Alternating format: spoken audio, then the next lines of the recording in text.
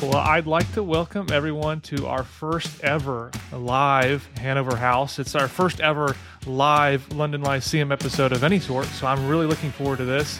And I'm joined by a crew of great brothers here with me. So I'm one of your hosts, Jordan Stefaniak, and we've got Jake Stone in the house. We've got Garrett Walden in the house, Cody Float, Jesse Owens, and Jonathan Badley in the house. So I'm really looking forward to this. Now, I'm going to give you guys a little bit of, kind of a rundown how that show is going to go, because this is live. This is our first ever time doing this. So it's unique. It's going to be fun, I hope. And one of the cool things about this platform that we now have that we record on is we have this opportunity to have an actual audience, and you guys can call in live on the show and we'll record you on the show just like you are one of the hosts. So as we go, you can send me questions whenever you want. I'll get a little notification. I can let you in the show and you can either chat it to me or you can talk to us like you jump in and it gets recorded. Or I'll tell you at different points, hey, anybody in the audience have any thoughts, questions, we'd be happy to take those at that time. So if you've got a burning question while someone's talking, while Jake's talking, you can go ahead and shoot it in then. But if you want to wait for when I give you the chance, that's fine too. So if you haven't listened to a Hanover House before, if you're listening now and it's not part of the live episode, you're listening on your podcast app, wherever you are, just to give you a reminder of the kind of the tone and flavor of this episode. We try to do these like once a month, and the goal behind this was most of our weekly content is we get a high-powered scholar, we ask them questions, and it's a little, we try to do it informally as best we can, but it is a little bit more formal, and this was supposed to be, these are all people we have relationship with for the most part, so it can be a little bit easier to have a just kind of unfiltered conversation at the coffee house. But don't think of this as like theology on the cheap. The London Lyceum, we are not like bottom shelf theology. There is a place for the bottom shelf. There's a place for putting the cookies on the bottom so that everybody can have a bite. That's not what our goal is. That's not what our mission is. We want to keep the top shelf cookies up there and make you reach for them, make you grow, make you stretch, and encourage you in that way. So we want to provide serious theology for a serious church. So even though we try to cut up a little bit here, we do want to keep it in like actual legitimate, intelligent, difficult theology. So before we do this, I want to introduce everybody who's here. Jake Stone, if you're not familiar with him, he's like total Baptist nerd, and now he's an MDiv student at the Southern Baptist Theological Seminary, and of course it's the Southern Baptist, kind of like the Ohio State. And you work at the library now, so he just nerds out on Baptist theses and dissertations. Well, let's get it. If we're going to intro right, Jordan, I work at the James Pettigrew Boys Centennial Library at the Southern Baptist Theological Seminary. We try to be precise here in the Hanover House. That's right. So I have actually got quite a bit of Baptist history nerd power here. We've also got Garrett Walden, he is our newly minted book review editor, which I don't know if he knew what he was getting himself into, but now I send him all the book reviews and say, please read this and tell me how to make this better. So Garrett, you're a PhD student under Michael Haken at Southern as well, correct? Yeah, that's right. So I'm in the historical and theological studies track. So I take some systematic seminars, some church history seminars, but I'll primarily be focusing on 18th century Baptist history with Dr. Haken.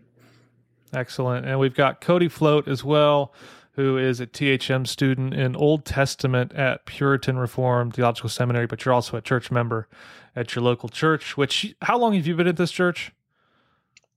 I've been at Morning View now for 5 years. Okay, and were you like an intern or a pastoral assistant at some point?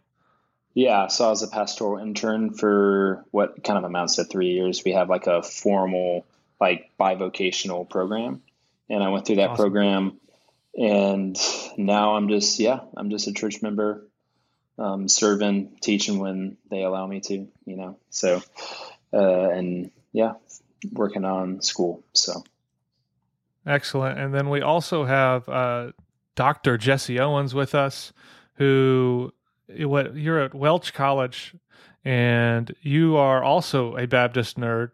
So I'll call you out. And we've got to convince you to come on and talk about the Salters Hall controversy and an upcoming episode soon. So I'll tease everybody with that because I think that would be a tremendous time. Anything you'd like to add about your little bio or anything?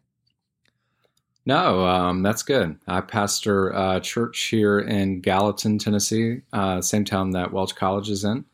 But no, that's it. Like Garrett, studied under Dr. Haken as well. Excellent. And I think we've got Jonathan Badley here as well. He's one of our fellows. He's a PhD student at Vanderbilt. He just dropped off. I'm not sure why, but he'll probably be back. So just to give you a shout out to him. And Connor McMakin may also be joining us sometime along the route. He's doing, I know, pastoral care and counseling, the real world stuff that we want to equip pastors with. But we also realize that there are a lot of church members and a lot of pastors who just have that intellectual itch that they need scratched a little bit. So that's part of what we try to do and serve is to press forward in those sorts of conversations. So, here's Jonathan. I'll see Jonathan. I told everybody you're a PhD student at Vanderbilt. Are you a PhD candidate? Yeah, I've advanced to candidacy. Perfect. And you're studying all sorts of Reformation sort of stuff. And I think a lot of your research is in what we're planning on covering is just understanding the practice of communion and how different churches have approached that question, right? Yeah, absolutely. The connection between communion preparation and ecclesiology. Excellent. So anything I say that's completely dumb, he will be able to correct, which is great. I highly doubt it. So with all that introduction in tow, let's get into the topic. So I think I put out on Twitter, hey, we're doing a live episode. What would you want us to talk about? And it was a pretty close vote, but this one came out on top, was debating and understanding the nature of who should be given, I guess, access to the table at your local church. So imagine you're at your own Baptist church or your own Presbyterian church or whatever it may be. Who should be able to have access to the table? And I think in Baptist life, Jake, you can correct me if I'm wrong, there seem to be three general positions on this, where you'd have closed communion, you'd have close communion, which to me, I don't understand. Why name them that? Because that's so confusing. And then open communion. So closed communion would be the only people who can come to the table are those who are actually members at your local church. Closed communion would be you can come to the table if you're not a member of my church, but you have to be baptized by immersion. And then open communion would be as long as you confess Christ as Savior, doesn't matter. You can be baptized as an infant. You don't have to be a member here, etc. You can come take of the table here. Is that the right way to set the table, Jake? Yeah, so basically, in many ways, the historical terms that were used a lot were open and strict communion, which strict communion was basically the close position. How we think of closed is really more that comes out of the landmark movement in the United States towards the middle to the end of the 19th century. But basically where you've got what falls in line is you either believe that only Baptists can come to the table or that it's open to anyone who would profess Christ in that sense. So that would be basically, awesome. In today's landscape, that's your three main, views. Yeah, so I guess there's two main tracks I'm kind of interested in going here, and this is totally ad hoc. So if you're listening to this live right now, or you're listening to this, some other time, we don't script these episodes. So when we do a normal interview, we actually prepare a lot of questions in advance. We think through our stuff. For these, for the most part, it's totally just like if I took Jake and Garrett and said, hey, let's go hang out. Let's go get some coffee. And we just started talking about a topic. So just with that in mind, these are unscripted, but I do think there's two tracks I'm interested in following is one, the historical view. So just thinking broadly, how did the reformers think about this question? Because I imagine if you're a Presbyterian or a different Church of England or something like that, you might have a different view than Baptistic understanding would have a view on this. And then we can talk also what's your own personal opinion, because I think we have some differences of opinion here. I'm not going to force anybody to come out and tell you what they think, but if they want to, Jake included, I know he will be happy to share his own opinion, and I'll be happy to share mine. So maybe Let me just qualify something real quick. When we do the Hanover House, since I don't know how to drink coffee according to most everybody in this group. I prefer to think of the Hanover House more as like the tent meetings. We just wing it here. So that's how I like to think about it. Cody, they serve just cups of milk at your coffee shop, right? Yeah, sadly. So there's a drink there for Jake.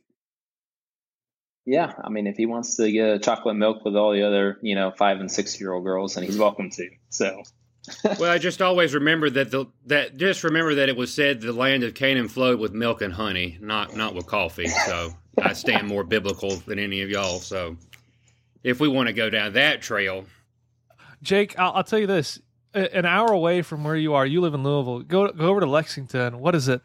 Coffee Times, I think it is. They've got like a frozen hot chocolate that's delicious. That so sounds good. If you're just not in the mood for that, I like just call it what it is, and there's no shame in drinking a frozen hot chocolate. It's not coffee. Anyway, Connor, welcome to the show. Connor is pastor up in Michigan, and Jonathan, I guess, or John. I guess I should have. You put Jonathan in here, so I'm going to call you Jonathan.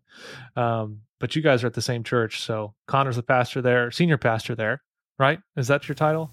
Well, I'm at the church. Well, I know. Now I've got to couch everything I say. My pastor's here. All right, watch out. No, John's doing a lot of he's doing schoolwork down there in Nash Vegas, so he's not able to be physically present, but he's we go to the same church. It's That's great awesome when he's here. So We miss him. Connor, and I guess everybody who's listening, goal for right now, I want to talk, I guess, first historical views on how to think through this issue of who should be allowed to come to the table. And I don't know if Jesse or Jake wants to give maybe, let's think early Baptists, and then does that opinion on that morph over time to where we're at today? And then Jonathan, I'd love after that if you can give me a little bit more lay of the land on just the Reformation understanding purely, irrespective of Baptistic life. So Jesse, Jake, one of you guys want to take that historical question and help me understand all that's going on there? I'll let Jake speak for the particular Baptist. Typically, the General Baptist practiced closed or close communion, so requiring that a person be baptized by immersion to partake of the supper. And that's a pretty standard view. There's not a lot of debate about that. I think again, Jake can maybe address this some. I think among the particular Baptists, there's maybe a bit of debate in the 17th century. But the General Baptist pretty much held, close communion, or even closed communion sort of across the board. And that's pretty consistent. Some might say that's because of their sectarian views on maybe some things. But yeah, it's pretty consistent there.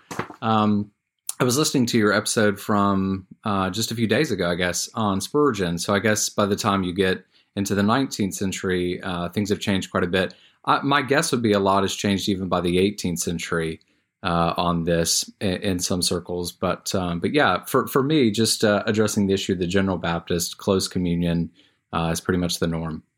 Yeah, so when we're talking about the particular Baptist, the majority of those men in churches in the 17th century would have been very similar. They would have held to close or closed. But there was always a strong minority that held to open communion. And that goes to the early days when we're talking about in the 1640s when these churches are first, organizing and forming. Henry Jesse, who was a very prominent leader during that time, was an open communion advocate. And so there was always a stream in that part of Baptist life. Now, what's fascinating was when the first London Baptist Confession was written, there was nothing in there said about, who could come to the table. When they did a revision of it in 1646, and Benjamin Cox, Nehemiah Cox's father, answered some charges, they actually inserted a statement there about that only those who had been baptized could come to the table. Now, when the Second London Baptist Confession is written in 1677, that's when it's published first, and then, the General Assembly in 1689 will endorse it. There's nothing in the Second London that says who can come to the table. And in the appendix, towards the end of that they write on baptism, they talk about how there was a difference of opinion among them in their association. But they didn't want to make that an association fellowship issue. Now, the strong majority were close communion. probably one of the most, I don't know if intense would be the right word, but it was a very, intense would be the right word, debates in early, particular Baptist life was between John Bunyan, who took an open communion view, but also Bunyan was open membership, which is why, some of us would question whether he's even really should be classified as a Baptist or not. And then William Kiffin, writes in response in 1681, pushing back against Bunyan's view. So it's very fascinating that the majority were close. There was, though, always an element of open. Now, going on with what Jesse said, Dr. Changan talking about with Spurgeon his day, a friend of mine on Twitter commented, Ben Stratton, that I would agree with him, some of his observations. Sometimes this gets thrown as, over here in America, it was just the landmarkers who were just dominant, and everybody changed over in Britain. But the change in Britain among particular Baptists really doesn't happen until the early 19th century due to the influence of Robert Hall Jr., but you still had very much your prominent Baptist theologians among the particular Baptists, John Gill, Andrew Fuller, and Abraham Booth, all were advocates of what we would call close or strict communion.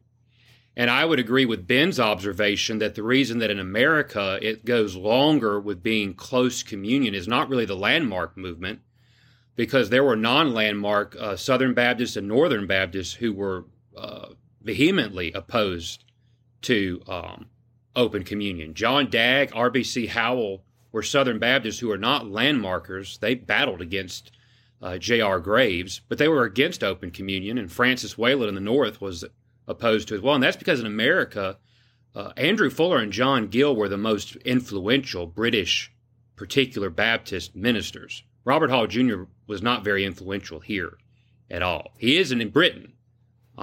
He was a great orator, but his influence is not really here in America. So that would be one reason why it stays longer over here. And, of course, the landmark movement does have some impact with that in the South. Garrett, I know you've been doing a lot of research on John Ryland or whatnot. Do you have anything to add in comparison to Jake, besides if you want to be more sophisticated and call them Baptistic Congregationalists? I haven't read Dr. Bingham's book, Orthodox Radicals, so I don't think I can use the term. Is it because you can't afford, like me, you can't afford the book yet? Is that what it is? I can't afford it yet. I'm hoping enough rich people buy it and it'll be released as a paperback for me. So in the 18th century, Jake mentioned the Kiffin Bunyan debate. In the 18th century, it kind of revives again. John Collett Ryland is someone I've been doing some research on, and he started off as a strict communion person at his church in Warwick, and a few years into his pastorate there, he becomes open communion and ends up leaving the church, probably because of that, and takes the church at Northampton. He authors a work, A Modest Plea for Open Communion, and it gets picked up by a guy named Daniel Turner and gets some pretty broad circulation. They kind of circulated under a pseudonym. And so it's interesting, the debate that kind of reemerges in the I guess the last quarter century of the 18th century. So it kind of ebbs and flows in Baptist life. I do think the vast majority of particular Baptist churches, at least, were a kind of closed communion. Another term you see in the literature is strict communion. Another term is restricted communion. So you kind of see how that kind of ebbs and flows. But I don't think open communion really gains a majority for quite some time. I do want to get Jonathan on broader Reformation thinking on this topic. Is there distinctive viewpoints from other, I guess, segments of Protestantism on the topic? Yeah. So sorry if I cut out. I don't know what's going on. I've got a little bit of internet instability. I'm currently on the road, as Connor mentioned, living a peripatetic lifestyle between Nashville and then up north. So if it cuts out, I'll come back on. But it's a great setup for the Baptist conversation is a great setup for kind of what comes before. You've got kind of a spectrum of belief, of course, and the 100, 150 years before the particular Baptists kind of come onto the the religious stage there.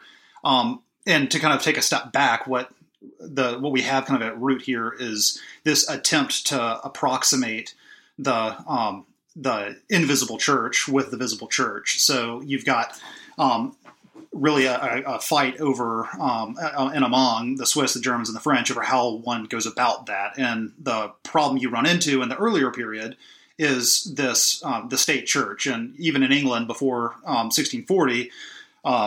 Before kind of the recognition of the dissenting churches and the rise of the particular Baptists, you've got, with the royal supremacy, this kind of body politic is commensurate with the visible church, which is supposed to be commensurate with the invisible church. And so that really causes a lot of tension in England and even before that and on the continent. And you have them wrestle with that in different ways. And so the Lutherans kind of start early on with this process of preparation and examination, and that's kind of spearheaded by the minister. Luther even writes a sermon on it in 1518, I believe, to his congregation to help them prepare for the Lord's Supper, because in doing that, you're able to kind of, in some sense, weed out the unworthy, according to Paul's prescription in 1 Corinthians 11. And so you've got this self-censoring that's supposed to go on, led by the minister. And that pattern is repeated in Switzerland and in France. It's unclear whether there's a direct kind of chronological connection between the three. Certainly, the three areas. There's certainly this reciprocal relationship with the writing letters back and forth about how to deal with these issues over the course of the 16th century into the 17th. But nevertheless, this similar attempt to kind of provide for the self-censoring of the folks that would come to the communion table early on by preparing themselves and deciding whether or not they're converted, and if so, if they've been in some kind of grave error or sin that might cast some kind of shadow or aspersion on their profession of faith. So that's kind of the around the world way to come back to the question of the Baptists. They've come out of all of these conversations that are going on, and they're what they end up going with, and the close, open, or close communion. The churches kind of take different positions, and for a while there's no, among particular Baptists especially, there's no, as Jacob mentioned, there's no quite kind of orthodox position, as it were. So I don't know if that helps or muddies the waters, but all that to say, it's quite complicated early on, and you see a variety of iterations of what would come later in these early churches on the continent and in England. Excellent. So I do want to take a pause for our audience. If you have thoughts or questions, go ahead, kick them over to us now on this historical little survey, because I do want to jump in to the practical aspect of what's your viewpoint? Why do you think one is correct over the other? So we've got our first segment here. So I'll give you 60 seconds to type me a question. And if you don't type one, then I'm going to go on. So while you're typing a question, if you are, before we jump in, Jake, this seems like an appropriate time for you to give us a nice little segue with your tremendous communion story before we jump into the topic at hand, which I think was introduced to me by either Jesse or Sam Renahan. I'm not sure who it was who brought it up, but this needs to be out in the air. So tell us this great communion story. So anticipated. And then if you have a question, audience, whoever's listening, watching, we'll get to it after Jake's done. Well, number one, let me say nobody asked me any questions about this story after I get finished with it, so we'll leave it there. I want to say, first of all, that I'm very thankful for being raised in the church, being raised in a Baptist church, and even many times I'm thankful that I was reared in a landmark context. Although I would, depart from where some of that is, what it taught, I'm thankful for the grounding it gave me. And I also want to say that, as the years pass, I realize more and more that I don't know as much as I think I know. And so time humbles us all, and the Lord continues to humble and teach. Having said all of that, I used to think I had the answers to a lot of things, and I don't. I find that I have fewer answers these days. Having said all of that, when I was growing up, we were in a landmark background. but we were in a kind of a even very smaller landmark group, we'll put it that way. So we had our own traditions that others didn't have. So we only did communion once a year. And usually it was, where I grew up at was on the Wednesday before Easter. First church I pastored, we did it the Saturday before Easter. One of the reasons we did that was so we wouldn't have any visitors show up, because we didn't want to have to be confrontational and tell them they couldn't participate since they weren't members. You know, we were a landmark Baptist, but we didn't want to be, hateful about it and tell them, you can't join us. So we did it when most people don't show up, especially on a Saturday. So growing up, when we went, we didn't talk to each other. We got in the vehicle, silence. To the church, silence. We didn't talk to each other. We took our places. Service did it.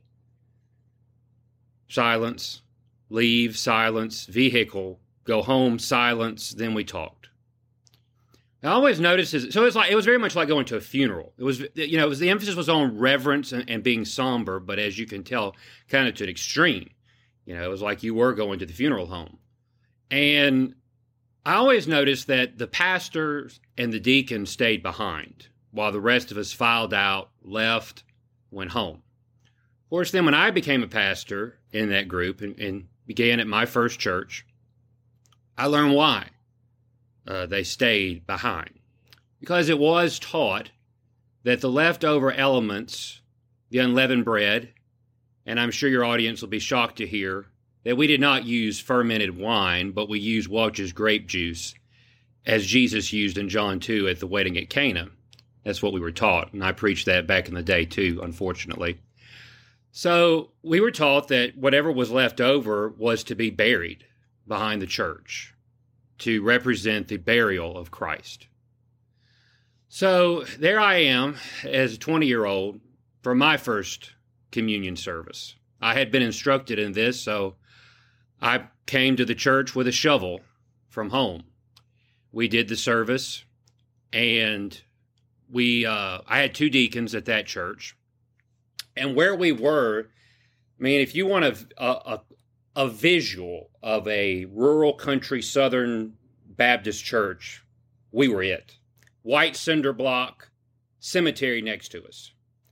There I am in my white shirt, my suit, my tie, took my coat off, left it in this building. We made our way to the back, outside, where we were going to bury the elements. Now, if any of you have ever done communion, if you're a minister, you've seen it, you usually know that there's like a little canister. You get the big Welch's bottle, because that's what we're supposed to use. And you would take that and you'd pour it then into a little canister, and then you'd, squirt it into the little cups, and that's how you distribute. Well, I like Welch's grape juice. I actually think it tastes good. So and I had went and, I had bought that. So I was going to, what we had left, I was going to, take home.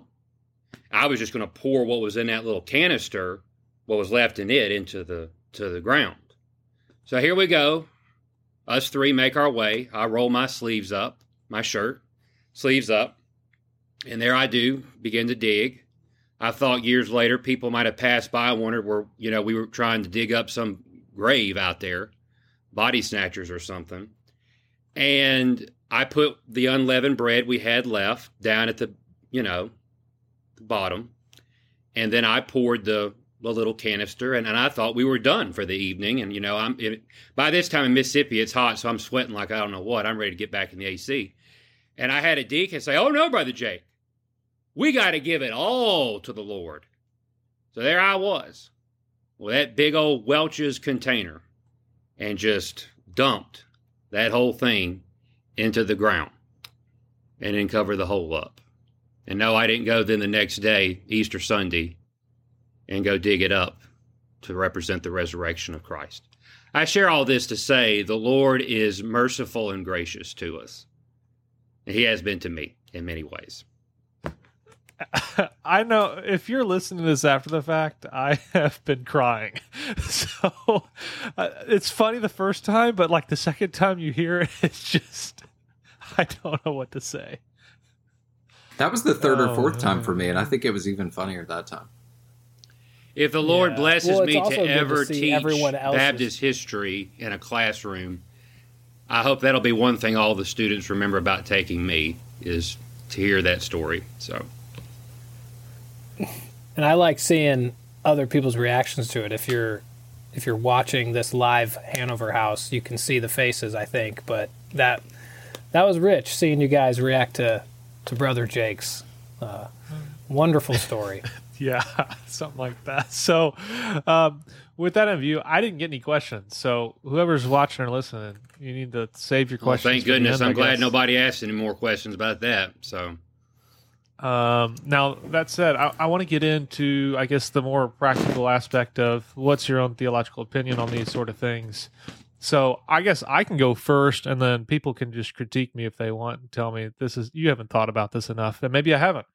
So, in my peon little brain, the way I've thought about this, and I think before I share my own theological opinion on it, I wanted to make a distinction that I think is helpful, at least in my mind, between the regular practice of the Lord's table, like if someone's regularly every single week they're partaking of it, versus I'm there for a special occasion. I came to visit my family, so I'm visiting this church.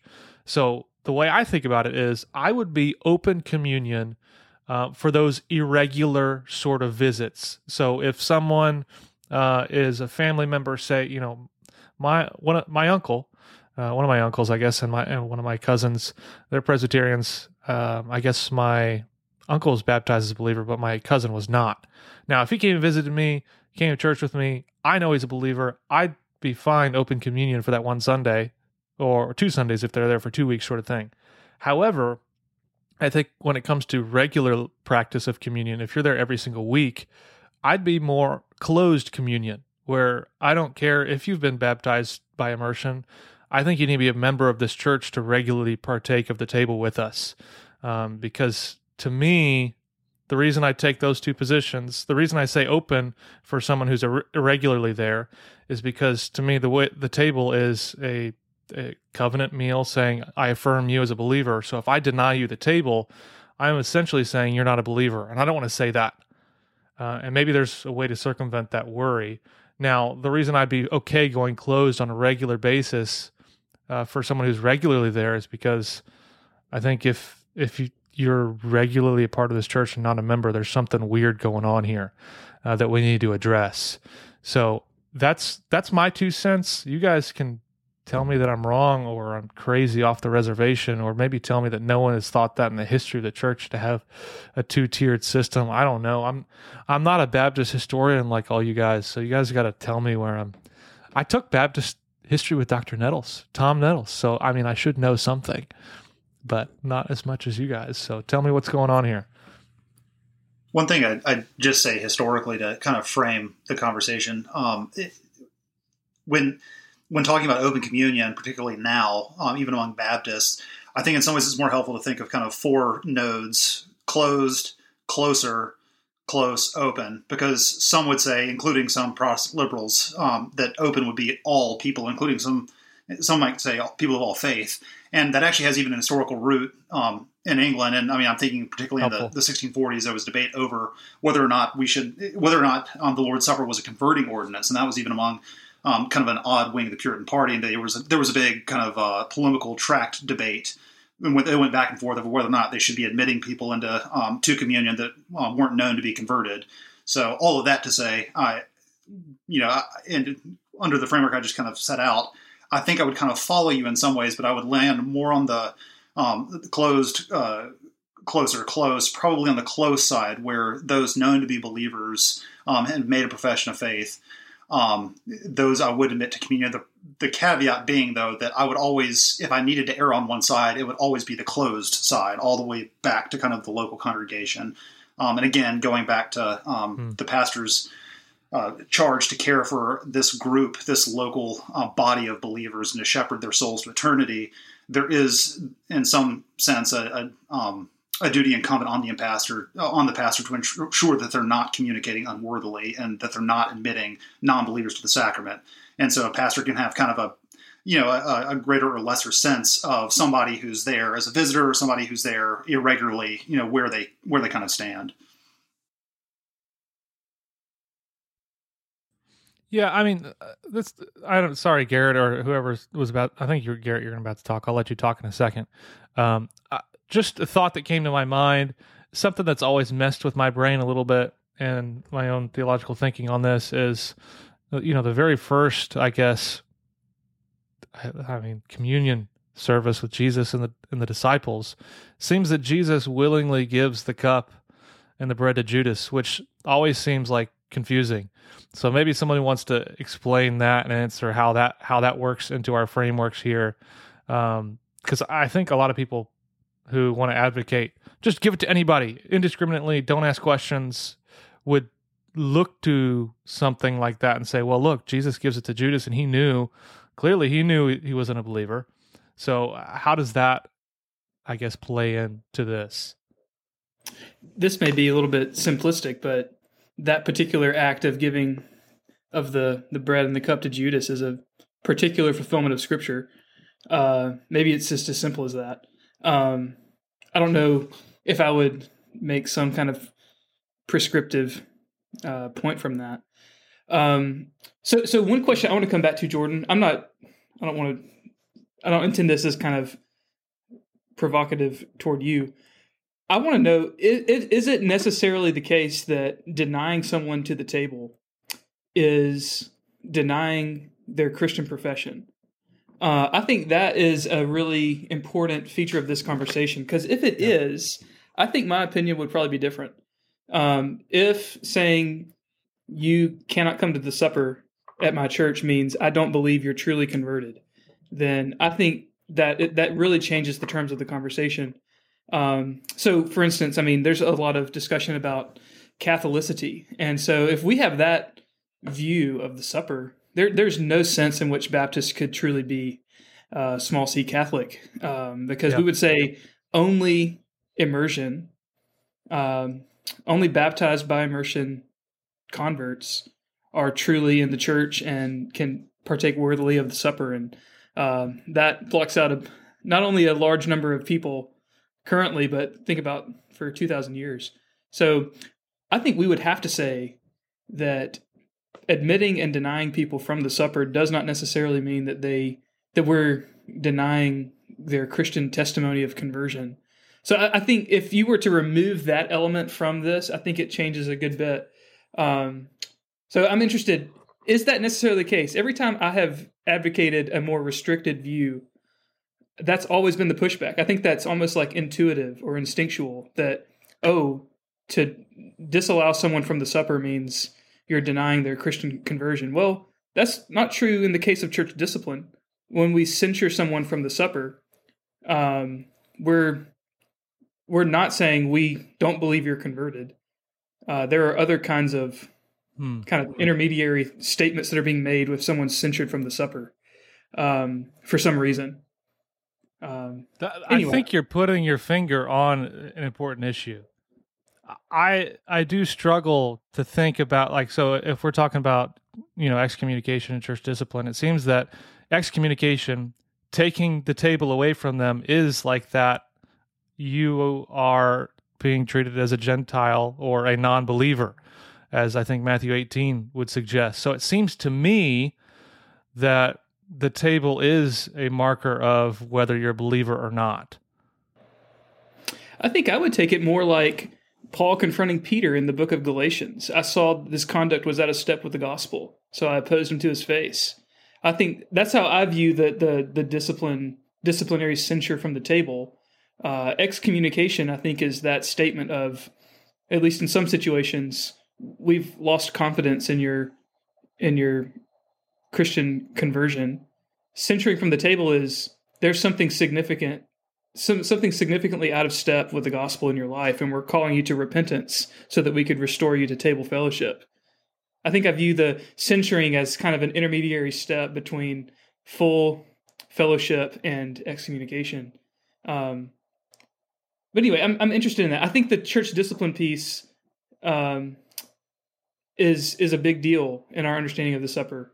and it impacts who we would allow or disallow to come. If the supper is a means or a tool of church discipline, then I think church membership status has a big part to play in the discussion. Yeah, I mean, so from a practical perspective, I mean, I think one of the things I would want to ask related to what y'all are discussing is, if we don't take the open communion approach and we do something like close, and so we don't permit, let's say, a Paedo-Baptist to the table, I think that the question then we need to answer is, what are we saying? Or why are we borrowing them from the table? Because to me, it's totally weird. You know, Mark Dever has Ligon Duncan. Well, I guess Ligon Duncan's an exception because Ligon was baptized as a believer. But let's say Mark could have a Paedo-Baptist come and preach at his church, and he'd have no problem with that. But then he would tell them, you cannot take of the table. Now, that seems really radical and odd to me to say you can come preach, you could deliver the word, but you cannot partake of the sacrament after the fact. Like, what's going on here? That seems like a huge disconnect. Yeah, Garrett, would you say that the issue of baptism in particular and the right administration of it, would you say that is that kind of Galatian scenario where you're not questioning somebody's salvation, but you're saying to your Paedo-Baptist brother, hey, I believe that because you've not rightly entered the sacrament, right, that like you're walking out of step with the gospel in some way, shape, or form. Not in any sort of like disciplinable way, but like would you say that's kind of in line with what you've been saying in regards to like a close view in particular? I don't think so. I don't think I would say that a Paedo-Baptist is out of step with the gospel in like the Peter Galatians 2 kind of way. I think I would make the distinction like we would make in ecclesiology about there's rightly ordered churches, there's irregular churches, and then there's false churches. So I would say my Paedo-Baptist brothers are irregular in their attention to the ordinance of baptism. And the supper, I think, is one of those frequent, sorry, Jake, more frequent than a year, one of those frequent points of contact where where you examine if your life is rightly ordered according to God's design. And so there are some good arguments for why baptism precedes the Lord's Supper. Here's just one. I'll let you guess from what confession of faith this comes from. It says, it talks about Christian baptism. It says, it's a testimony to his faith in the final resurrection of the dead. Being a church ordinance, it is prerequisite to the privileges of church membership and to the Lord's Supper. Anyone want to take a stab at what horribly restrictive and narrow-minded Baptist confession says that? I want to take a guess. I think it's the BFM 2000. It is, yeah. All of you Southern Baptists out there, your own Baptist Faith and Message takes this strict Baptist view. And so I think there's something to that. I mean, I know some of our 1689 friends sometimes even joke about the Baptist Faith and Message being sometimes not as stringent or precise as they might like it to be, but at least on this, it takes a very strict view. I think we should think about that. Hey, before Jake gets too excited over here, he's like, I can't even believe he's been this patient. Because I know we're going to go away from open, and he's going to, just explain it to us all. But I just want to know, maybe Jordan can help us. If you were to do, let's say, open communion, how do you, if you want to fence the table in some meaningful way? Let's say you have a Presbyterian present, you're willing to admit them to the table, but how do you fence the table in a meaningful way? Is it a conversation beforehand? Is it just in some pronouncement you give before the supper? Do you go Spurgeon and start handing out those tickets, or how do you do it? I mean, Jesse, just think about your average church. I bet your average church, the fencing of the table is the pastor or whoever explaining this is for believers only, and that's the extent of the fencing. I I mean, honestly, I don't think I've ever been to a church that did more. Yeah, and Jordan, maybe you make it sound more simple than I mentally make it, because I've been at my church for 2 years, and I inherited the open communion, and I have some convictions about that, but I feel like I fumble it every time. Like I say stuff like, this is a covenant meal for new covenant members, and if that means you've trusted in Christ and Christ alone for your salvation, and you have the accountability of a local church, and there's nothing going on in your life that's, a serious unrepentant. And I just fumble. I totally botch it because I want to be so clear and so protective of what this meal represents. And I actually want to, I don't know if this is going back, but I want to ask the question to kind of even help me think through it, because I'm probably going to change my mind on this issue 3 or 4 times before I'm dead. So I asked the question, what do the sacraments indicate? What do they symbolize? You say, okay, baptism is our sign and seal, our entrance into the new covenant community, the physical reminder of that and representation of that. And then that's the initiating sign, right? And then the Lord's Supper is the ongoing sign.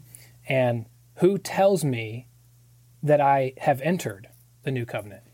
Yeah, Connor, that's a great question. A local church. A local church. And then so who tells me that I can continue on? Who has the authority to say that I can enter and continue receiving the signs, receiving the sacraments? And so the answer to both is the local church. And so the question I'm going to just throw out there, and then somebody can answer, is if I don't have the authority to tell you that you cannot receive the supper, do I have the authority to tell you that you can? Yeah, if I could just take a stab at that, Connor, I'm similar to you. I'm a pastor of a great church, and I have inherited an open communion practice as well. And my personal conscience is more restrictive than that. I fence the supper almost every week at our church. We take the supper every week. And when I arrived, we would say, this meal is for baptized believers who are in right standing with your local church. Doesn't have to be this one. A church that preaches the same gospel that we preach. If you're a baptized believer in right standing. So we've emphasized baptism. We've emphasized membership of a church, and obviously a converted believer.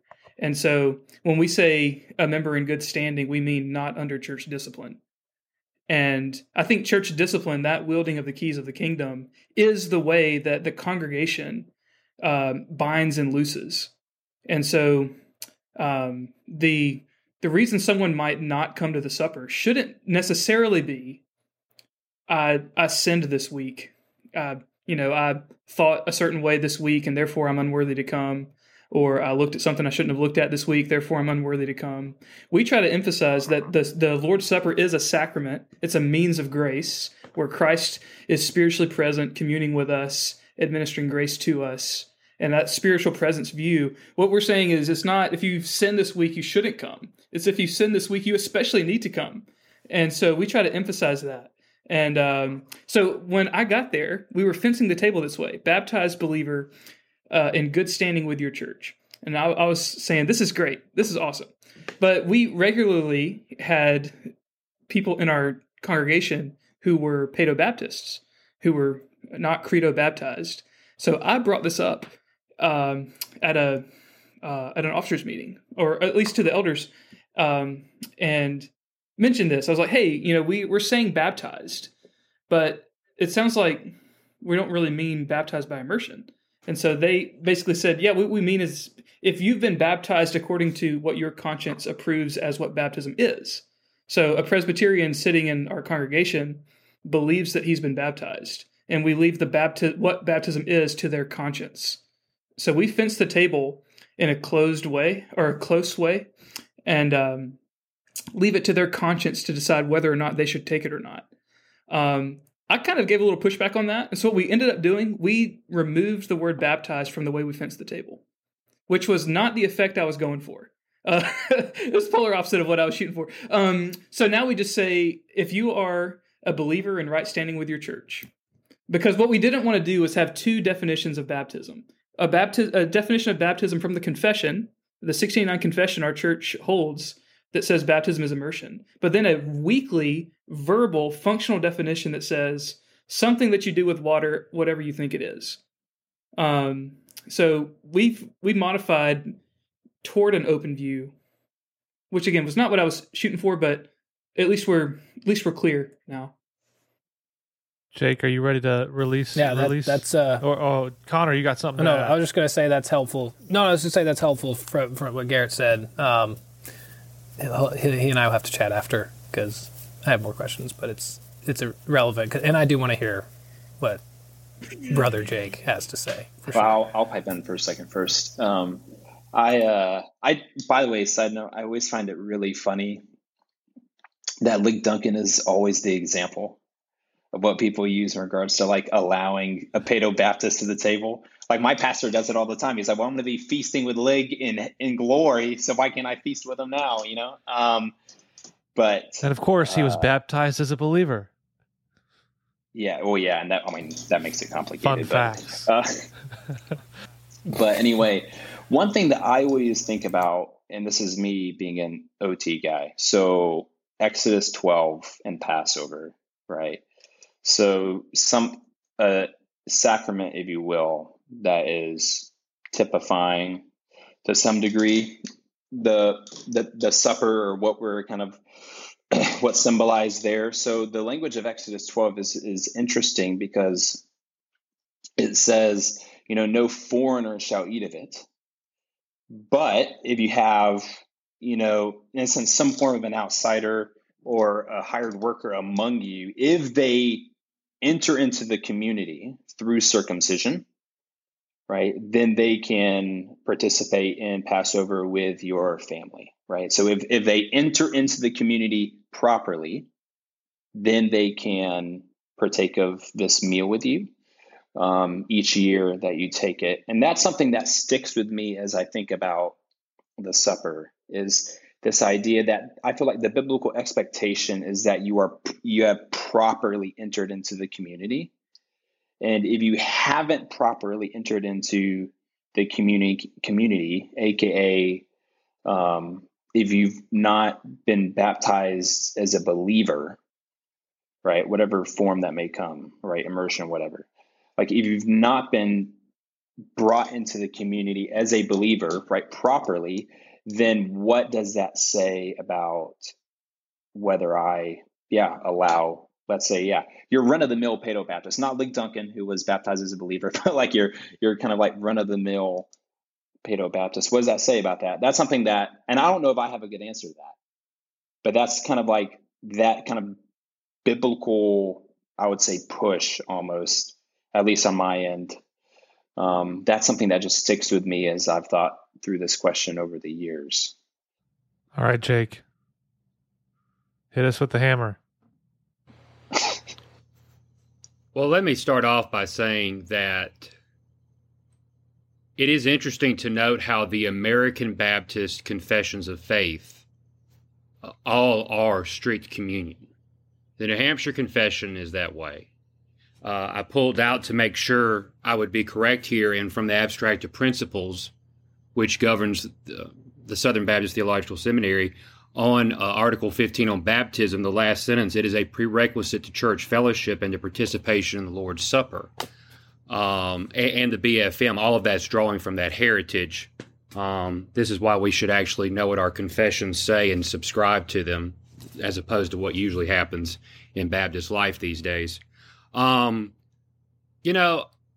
listened to all this and I respect. So let me first of all say I would never make this an associational issue, which is one reason I personally, if we're speaking about how an association governs churches, I do think the 1689 gets it right as not making that a confessional subscription issue.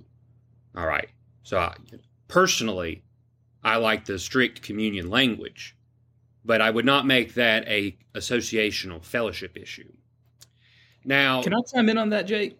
Sure, yeah. I totally agree. Yeah, so the 1689 is basically agnostic on this issue. And for that reason, I'm fine being in a confessional church administering this in an open way. So that's what we've covenanted together to do. And so I don't feel like I'm violating my conscience by administering this in an open way. That was the collective will of the church, led by the elders before I got there. And so I'm part of it. And so, one day I'd love to teach on this and, some slow change in a more restrictive way, maybe.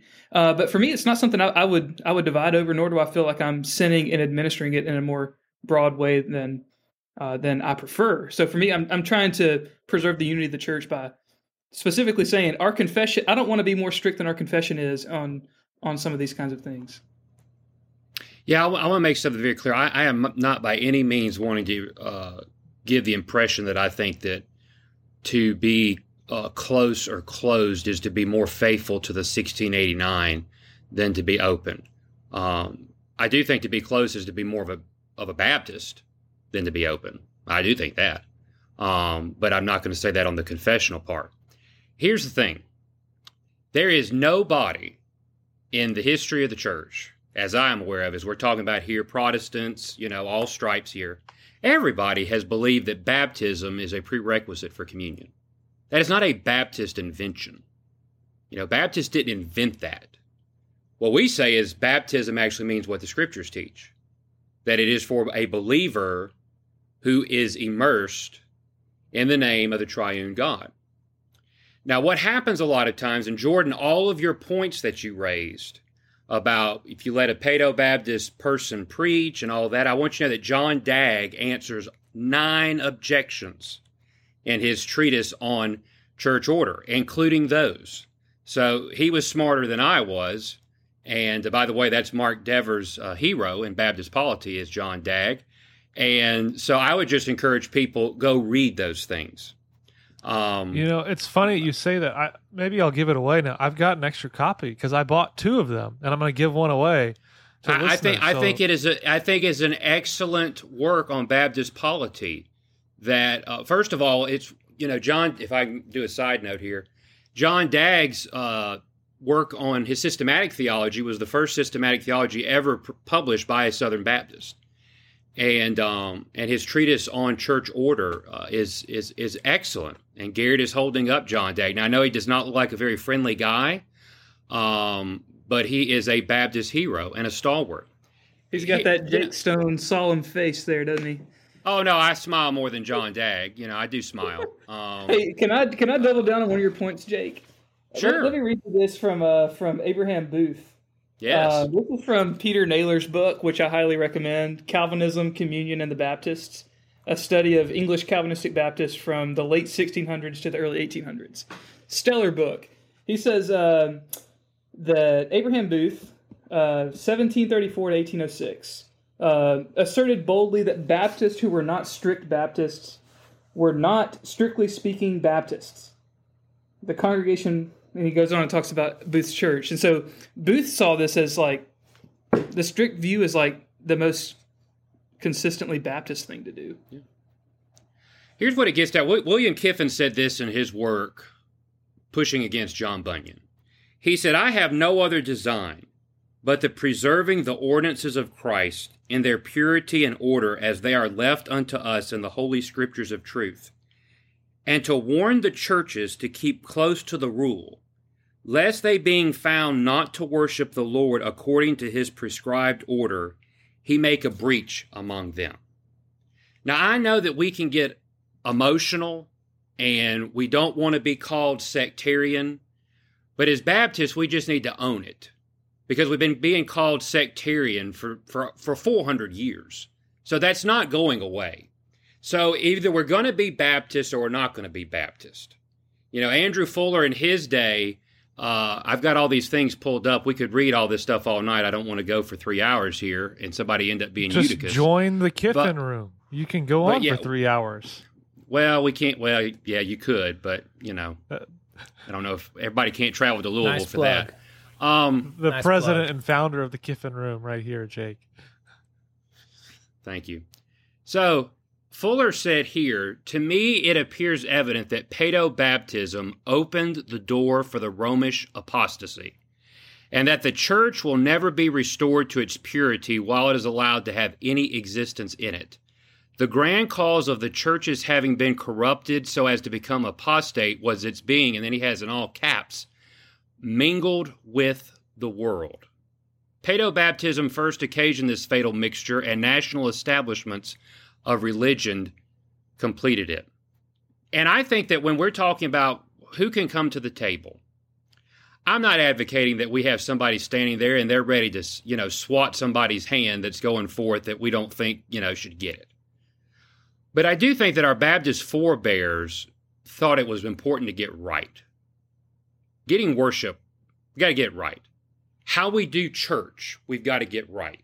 And I know it was said earlier about, if I'm going to dine with Lig at the table, in heaven and all that, well, that's one of the things that Dag raised. He said, yeah, we believe that there's people from everywhere who come to Christ's banquet table and are saved. But this is a church ordinance. This is something the church does. That's part of the problem. I love George Whitefield. Thank God used him greatly. But he was having communion out there in the fields, and everybody just come on. Us having communion at weddings and all these things. We have so gotten away from what Scripture teaches about it that when anybody says, well, this ain't just open for everybody, then, all of a sudden I want to get offended by that. And, Abraham Booth, William Kiffin, all those men, it's like, well, we're not trying to be mean. We're not trying to hurt people's feelings. We believe this is what Scripture teaches. And if all of us in Christianity have believed that baptism is a prerequisite for the table, then the question is, what is baptism? And if we're going to say that really doesn't matter, then the question is, why are we Baptists? Which is why Bunyan was consistent. I'll give him that. A consistent view is open membership in some ways with open communion.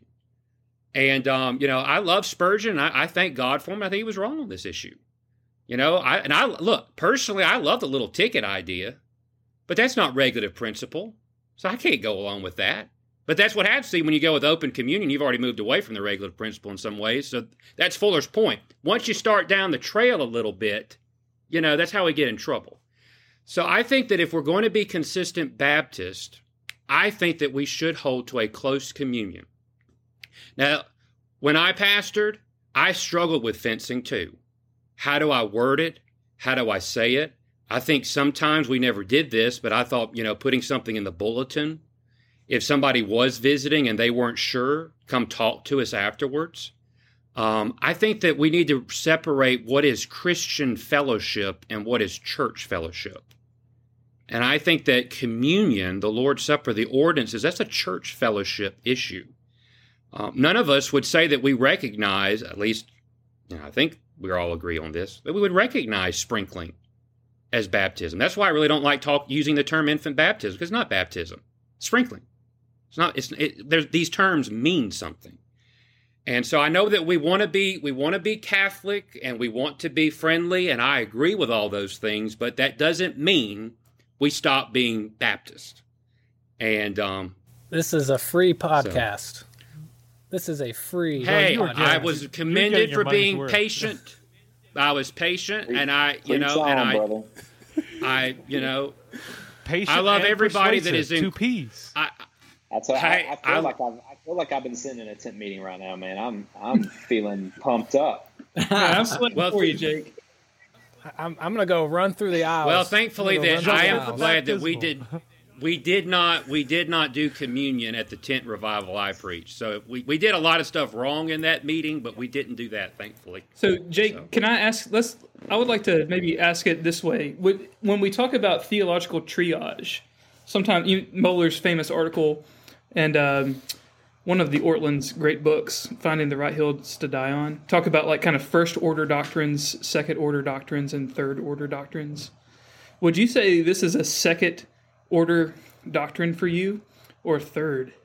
Because I don't know. Sometimes those categories are helpful. I guess if I were to try to define those, third order doctrine, we could have disagreement among about this and be within the same church, which is, I think, what I've been trying to say.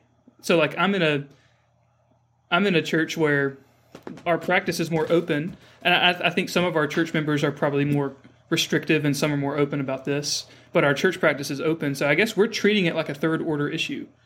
However, it does seem to get at something ecclesiologically that I would want to say is a second order issue. So I feel like I would talk about it like a second order issue, but I would practice it as a third order issue, which might just be inconsistent of me.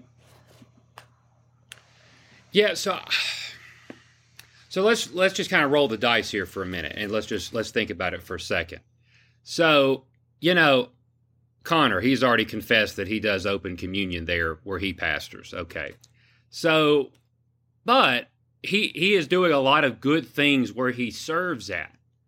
I don't think if I were in that area, I don't think I would say, you know what, they do open communion there. I can't join that church.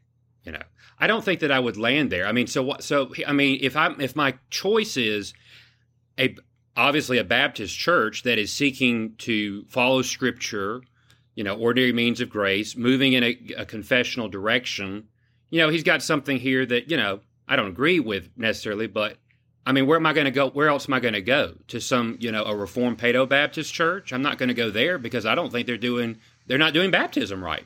They don't practice baptism mostly correctly. So why would I go there? So I would be hesitant to put it to that level where I would say I can't join that church. Now, if the choice is between, put it this way, let's say that there's an open communion 1689 church in the neighborhood, or a close 1689 church does close communion, I would probably land at the close communion, Now, there could be a whole host of other factors. The pastor there may be a jerk. I don't know. So I wouldn't go there if that's the case. But I do think here's where we get in trouble. We get in trouble because ecclesiology does not justify. So I don't want anybody to hear me thinking that I'm still, a Baptist brighter and, I'm on the old paths in that way. However, it does matter. We used to think ecclesiology represented the gospel, actually. That's what Baptists used to believe. That's why it was so important. And I think we're so scared of sounding too tribal that we kind of shrink back from what might be considered unattractive elements. The case is Andrew Fuller would not have served communion to Lig Duncan. Or if we can go back to that point, he wouldn't have served John Newton. He wouldn't. Or John. Now, does that mean that he didn't love John Newton or think John Newton was not a brother in Christ? Of course not. He believed John Newton was a man of God and a fellow Christian. But that's how they understood. You have to get polity right and worship right. All those things were intertwined. And that's why when we talk about the regulative principle, it's not just on worship. It is on all of our views of ecclesiology. And we need it. We sorely need it. If people can disagree with me, and that's fine. I hope one thing that can be brought out of this is, as Baptists, we need to start really looking at ourselves and asking, how did we get in the mess we're in 2021? When it comes to how we do church and stuff, whether we're looking at what's happening in, SBC world or wherever else, how did we get here? And it's because we stopped actually believing the gospel transforms the church and polity and how we do things. And we started looking for the business world and corporations and pragmatism. And when pragmatism becomes a substitute for biblical polity, we get what we do, what we've got right now. And I'm not trying to preach, and I'm not trying to get on a rant here, but that's what's happened, sadly. And we can have charitable differences. Jordan's more of a John Bunyan guy. I'm more of a William Kiffin guy. And that's fine. We're still brothers in Christ, and I think we still have the same aims and goals. And that's okay that he's wrong, and I'm right, but we are to show grace to each other. But I think we need to really start committing ourselves. Last thing I'll say, and then I'm done for this evening because I don't want to, filibuster here. But our Baptist associations used to do circular letters And in our little Kiffin Room meeting, we read about Andrew Fuller about the decline of revival and the decline of religion, the need for revival. And, I was there this past year down in Nashville, and I heard Vision 2025, which was a regurgitation of what we've heard in the last 50 years, basically. And in this letter from Fuller, you know what he talked about? You need to go to prayer meeting. You need to go to your members' meetings. You need to go attend worship and the ordinances. You need to pray. You need to be in the Word. You need to grow in holiness. That's how we'll see revival. And he talked about how religion had declined. We need to get serious about things as Baptists. We've been on this train about what's popular and what's pragmatic for too long, and we're off the rails. And the solution is not to just keep doubling and tripling down on all this stuff. It's to get back to our roots.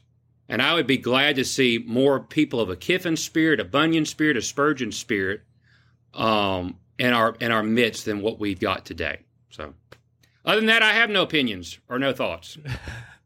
Getting back to the ordinary means and the extraordinary grace. Now, we've been going on for a while, but I want to give Jesse and John, you guys have a chance to give any closing comments. And maybe Connor too. I'll give you a shot too. So Jesse, do you have any closing thoughts or comments? Well, I think Jake's right. I mean, historically, I think you want to be asking, is the Lord's Supper a church ordinance? I mean, I think that is the key question. And I think you might say that of baptism as well, so that we're not partaking of the Lord's Supper at church camp, and ideally not baptizing at church camp either. So, I mean, I think the church ordinance thing is the key thing. So if you read, or were to go back and read Thomas Helwys, or you to read even John Smith, I know he goes astray, but if you read his Character of the Beast, he's getting right at these things of baptism and the Lord's Supper as being church ordinances. And so I think Jake's point there is really important. And I think if we're going to really reflect on these things, and even what he said about if baptism is a prerequisite to partaking of the Lord's Supper, and if we don't think someone is rightly baptized, and this is a church ordinance, I think that's significant. And that really is the essence of what the Baptist argument was or has been for at least in the 17th century. I mean, in the early 17th century, and again, thinking about Smith and Helwys, I mean, that's like 1609, 1610, 1611. So really early on. So I think thinking about it that way as being a church ordinance, the idea of covenanting together, and the reason that we can partake of these ordinances and administer the ordinances is because we have covenanted together, and thereby having the keys of the kingdom, having covenanted together in a covenant community. I mean, that is the way I think of considering these things. Good stuff. Jonathan, anything to add? Not much. Again, I think, as I mentioned earlier, if I had to err on one side, I think I'd err on the side that Jake's elucidated so well. I would say, though, in thinking through it and thinking kind of through this historically, the way that we see kind of, particularly in the reformers in the mid to late 16th century and into the early 17th century, talking about admission to communion. A key component that we haven't really touched on is unity and the unifying nature of the ordinance of the sacrament. And I think a key question there for us practically then is, what exactly is unifying about the Lord's Supper? And so if we're thinking about 1 Corinthians 11 and thinking about the communitarian kind of aspect there, where Paul's kind of upbraiding the Corinthian church for essentially showing favoritism amongst themselves. We also then have to think about kind of 1 Corinthians 12 when Paul talks about he's talking to the Corinthian church and saying that they are kind of members of this body of Christ. And so in thinking about that, then our unity as Christians, those who profess the gospel correctly and appropriately, biblically, our unity is in Christ around the gospel, and the ordinance in some sense is instituted for that unity so that we all may be one kind of amongst one another. So I think practically speaking, it's helpful to think about the administration of the Lord's Supper in the way Jake has said. That said, I would want to kind of place a slight pause or a slight deviation there for, and Jake does this. He's certainly not saying that, we can't necessarily do this. He's just saying he wouldn't do this, but for kind of that close communion that I talked about earlier, not full open, i.e. anybody anywhere can come. This is a converting ordinance, but that close, anybody who professes the gospel correctly and biblically may come to the Lord's Supper, because ultimately we are united in the body of Christ. And this, in some sense, this meal is a representation of that unity. It certainly does other things, but it's not less than this kind of unifying ordinance. Good stuff. Now, Connor, you have the floor. Yeah, I don't have really anything to add. I mean, this has been maybe two things. One, this has been a really good exercise for me, so appreciate you guys hopping on and giving your wisdom and stories and storytelling. It's been very fruitful and beneficial, so thank you. And secondly, I just have something to say to Jake. Jake, you're more than welcome. If you submit to our elders and you want to move up here, we'd love to have you as a member. And you know what? I may even give you the pulpit. I might do that. We'll gotta sort through some things. We'll talk about it, but that could happen. All I ask is for a fall and spring week of revival. That's it. That's right. Not revivalism. Not but revivalism. I'll even Connor, we're sounding a little too. I'll even pull out my 1611. Sounding a little too elder ruled for my comfort. What, Jonathan? Sounding a little too elder ruled for my comfort. Well, there's we that's another discussion. Right? I'm an elder rule man for the most part, so here we go. It doesn't surprise us, Jordan. We already know that you err on Baptist polity. That's totally Jordan. Yeah. Just for the record, we are certainly not an elder rule Baptist church. Jordan, I feel a little bad. I feel like we kind of bulldozed the whole open communion view. There are some really, really strong defenses of the open communion view. I don't want to pretend like it doesn't have its strong points. I feel like our conversation was pretty strongly in favor of a close or closed communion perspective. But Daniel Turner's work I mentioned earlier, A Modest Plea, you can find it for free online. It's written in the late 1700s. You should be able to find it for free. It's really strong, and it's actually surprisingly clear. So if you're out there listening to this somewhere and think, old documents are hard to read, maybe the 17th century documents are hard to read. The 18th century documents are really quite comprehensible. And so that work by Daniel Turner, he basically takes stuff from John Collett Ryland and kind of revises it. And I think, in my opinion, it's one of the best cases for open communion. And it kind of hinges on the verse, in Romans 14, we should not exclude those whom Christ has welcomed. And I think there's something really strong and powerful about that, and even kind of beautiful about that, even though I don't personally hold to that. I agree with that verse. I don't personally hold to that practice. Clarification. I would just put out there again. I know we've mainly focused on history here tonight, but I do think, like I was trying to reiterate before, that the biblical pressure here, it's not just a historical argument we're trying to make, but we genuinely believe that the biblical pressure, at least most of us here, is for the close communion view, because it's all about the proper and the biblical administration of the sacraments, and those being enjoyed in the context of local churches. So. That's good. Thanks, Cody. I think that's an appropriate way to end it. While we did focus primarily, I guess, on historical and theological argumentation, we do want to be people of the book, right? We want to be biblical exegetes, biblical scholars, in all the right senses, not in a biblicistic way. Jake, what you got? Last thing to tag on what you said, to remember that as Baptists, we are a people of the blood, the book, and the blessed hope. Can you clip that so that the episode closes out with that? Yeah. That's if it. Someone's listened this far and is not a Baptist, do you know?